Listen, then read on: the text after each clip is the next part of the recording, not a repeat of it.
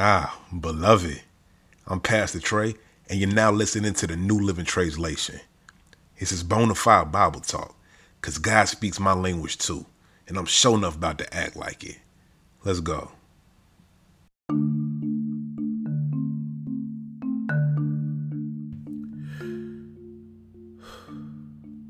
Here we go again. I was trying to put this off for as long as I could. Not even sure I want to do this now. This is one of those tasks that a lot of ministers, even Bible scholars, they undertake this task with a certain level of apprehension or fear. Because the truth is, a lot of us don't really know what's going on. A lot of us are guessing. There's also a lot of people who don't know what's going on and pretend they're not guessing. A lot of people like to act like we have the decoder ring. And so we open the book of Revelation and we see things unfolding before our eyes. All of a sudden, the vaccine is the mark of the beast. The locusts are Apache helicopters. War breaking out in Ukraine is the cracking of the seventh seal.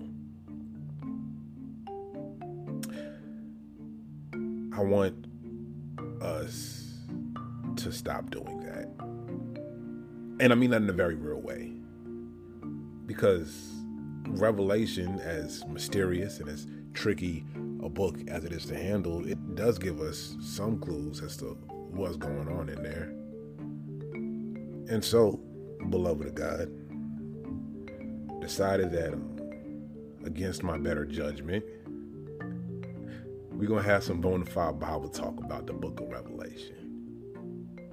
Not to scare anybody, not to increase anybody's anxiety, but to paint a very real picture of what's going on in this mysterious, often anxiety-inducing book that we find tacked on at the end of the Christian Bible. And so, without too much further ado, we just gonna talk about the first chapter. Let's get it. The revelation of Jesus, the Messiah, which God gave him to show the folks in his camp how everything had to go down soon. He made it known by sending his special messenger to a slave, John, who put it on record.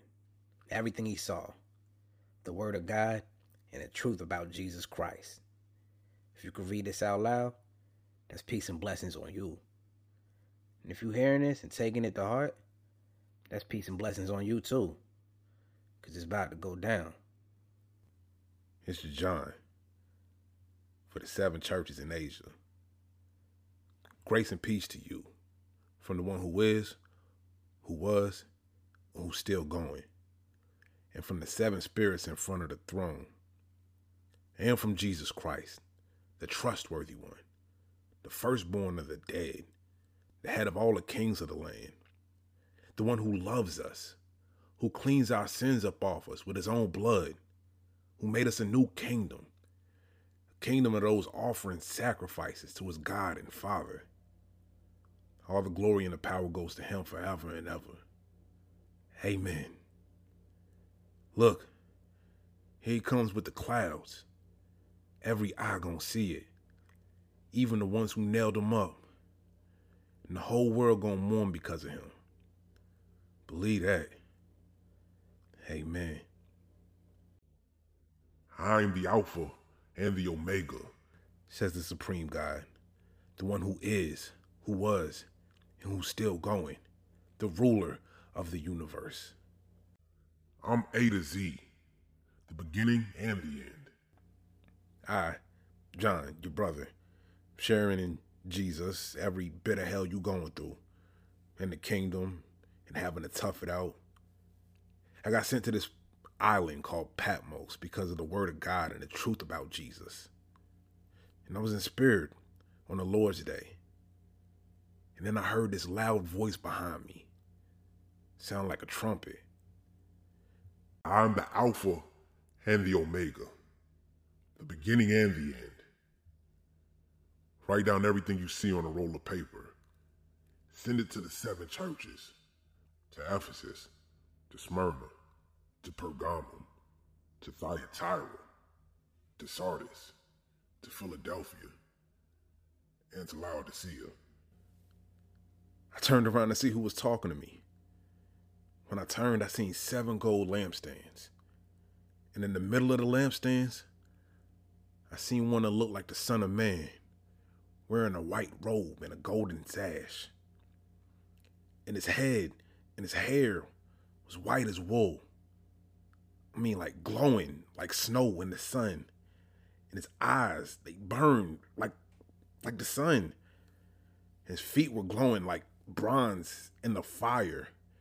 His voice roared like water rapids, like a hurricane. He was holding 7 stars in his right hand. When he opens his mouth, it cuts like a sharp, double-edged sword. His face shining like the sun at full force. When I seen him, I fell out. I was dead. But he touched me with his right hand. And he said, "Don't be scared. I'm the first and the final. And I'm alive. I was dead. But look, I'm living.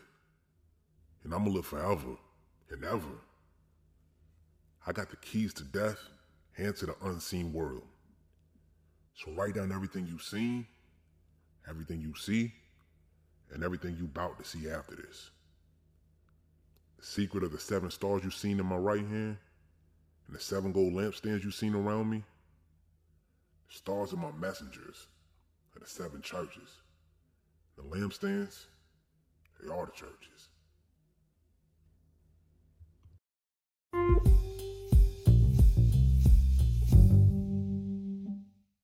You want to know what I think?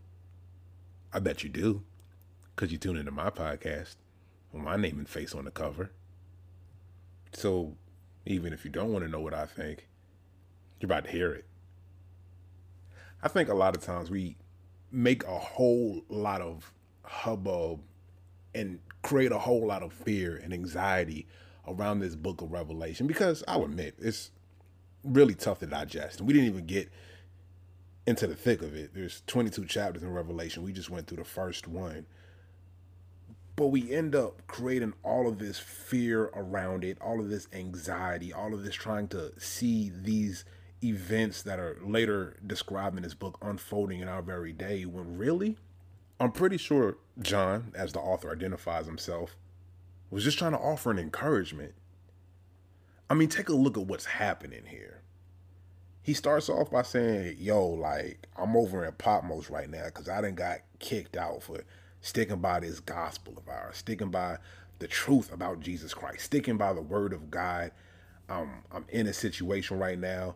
He even says that I shared in this persecution with you, these tribulations, these trials on account of Jesus. I share all of that with you.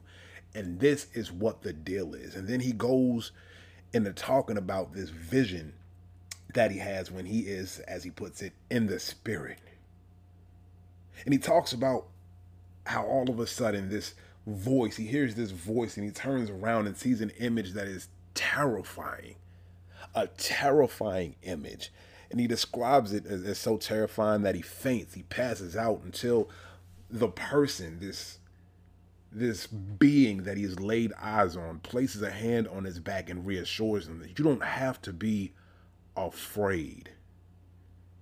And I think that right there is the real message behind Revelation. That you don't have to be afraid even when what you're looking at seems terrifying. Because what you're looking at is what you'd hoped for all along. You see, revelation in and of itself, the word revelation, sometimes we hear the word apocalypse, they all mean the same thing. It's an unveiling. It's a pulling back of the curtain. It's discovering the reality of what is. as opposed to the facade. And when this curtain is pulled back in this book, John describes, he uses a lot of the hallmarks of apocalyptic literature, which you could find in the Hebrew Testament as well, in books like Daniel and Ezekiel, where you hear stuff like there's a wheel in the middle of the wheel and all of these images that get a little confusing and hard to digest. John employs in this book, and I think that's intentional, but he describes this radiant being. It's hard to look at, and when he talks, it says there's a two-edged sword in the mouth. Like the words are piercing, they're cutting, but the first words that he says is, I'm the God that you've been worshiping this whole time. I'm the beginning and the end. And even though I was dead, I'm alive, and I'm going to continue to be that way. I think what John is trying to offer here is an encouragement that even though the plight that these people are facing in that moment, and I need to be very clear here, there is a very clear addressee in this letter. It says to the 7 churches in Asia, not Asia as we would think of it in our modern sense, but the Roman province of Asia, which is located in ancient Asia Minor, current day Turkey. But he says that I have these words from God for you guys. And in my sanctified imagination, I imagine things are getting pretty sticky for these believers scattered about the Roman province of Asia. They're getting exiled. They're being in prison for all sorts of things. And I imagine that for the leaders of the early church, this is a pretty frightening prospect, that this community that they've literally poured their blood, sweat, and tears over might disintegrate because of the pressure being poured out by the Roman Empire. And he says, guys, I have been given a vision from God. And over again, this God of this vision repeats the words that I'm the beginning and the end. I'm the first and the last. I'm the Alpha and the Omega, as if to say, I have seen what we are going through, beginning, middle, and end. And God says, do not be afraid, because though I died, I'm living now, and I'm going to continue to do so. And so my hope here is that we can look at these words not as a harbinger of fear and despair and, oh my gosh, I hope I don't get left behind, but we can look at these words as the encouragement that I believe that they were meant to be. That what you are experiencing right now is not all that there is. And that when the fullness of truth is unveiled and you can see God in the fullness of God's divinity, you might find comfort. And so, I'd like to pray with you.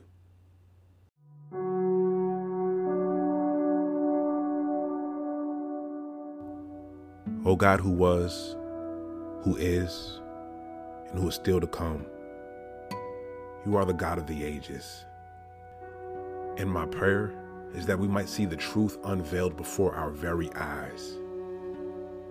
And that as we witness this truth, that you might guard our hearts and our minds.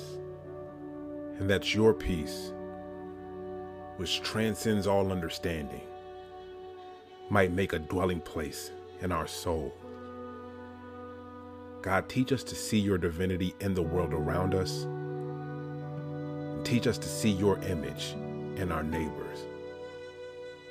That where uncertainty once robbed us of the rest that you created us for, we might be comforted by your sovereignty over all that there is. God, I'm not asking for all of the answers. I'm just asking that you might be near us, and that when we grow weary, you might steady us with your hand. In Jesus' name, amen.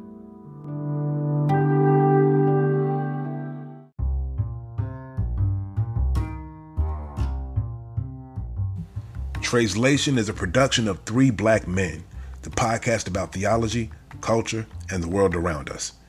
You can follow us on Twitter at 3BlackMen. That's the number 3, not spelled out, Black Men. You can find me on all social media platforms at Pastor Trey05. That's Pastor Trey05. Don't send me no Facebook request though. I don't be over there. That's the bad place. This work has been made possible by a community of folks who've chosen to show their support through generosity. You can join us at patreon.com/3blackmen. Spell 3 out that time though. Patreon.com/3blackmen. There you can find even more original content from Sam, Rob, and yours truly. Make sure you subscribe to, rate, and review the New Living Translation and 3 Black Men wherever you get your podcast. And remember, real recognize real. Don't get caught looking unfamiliar.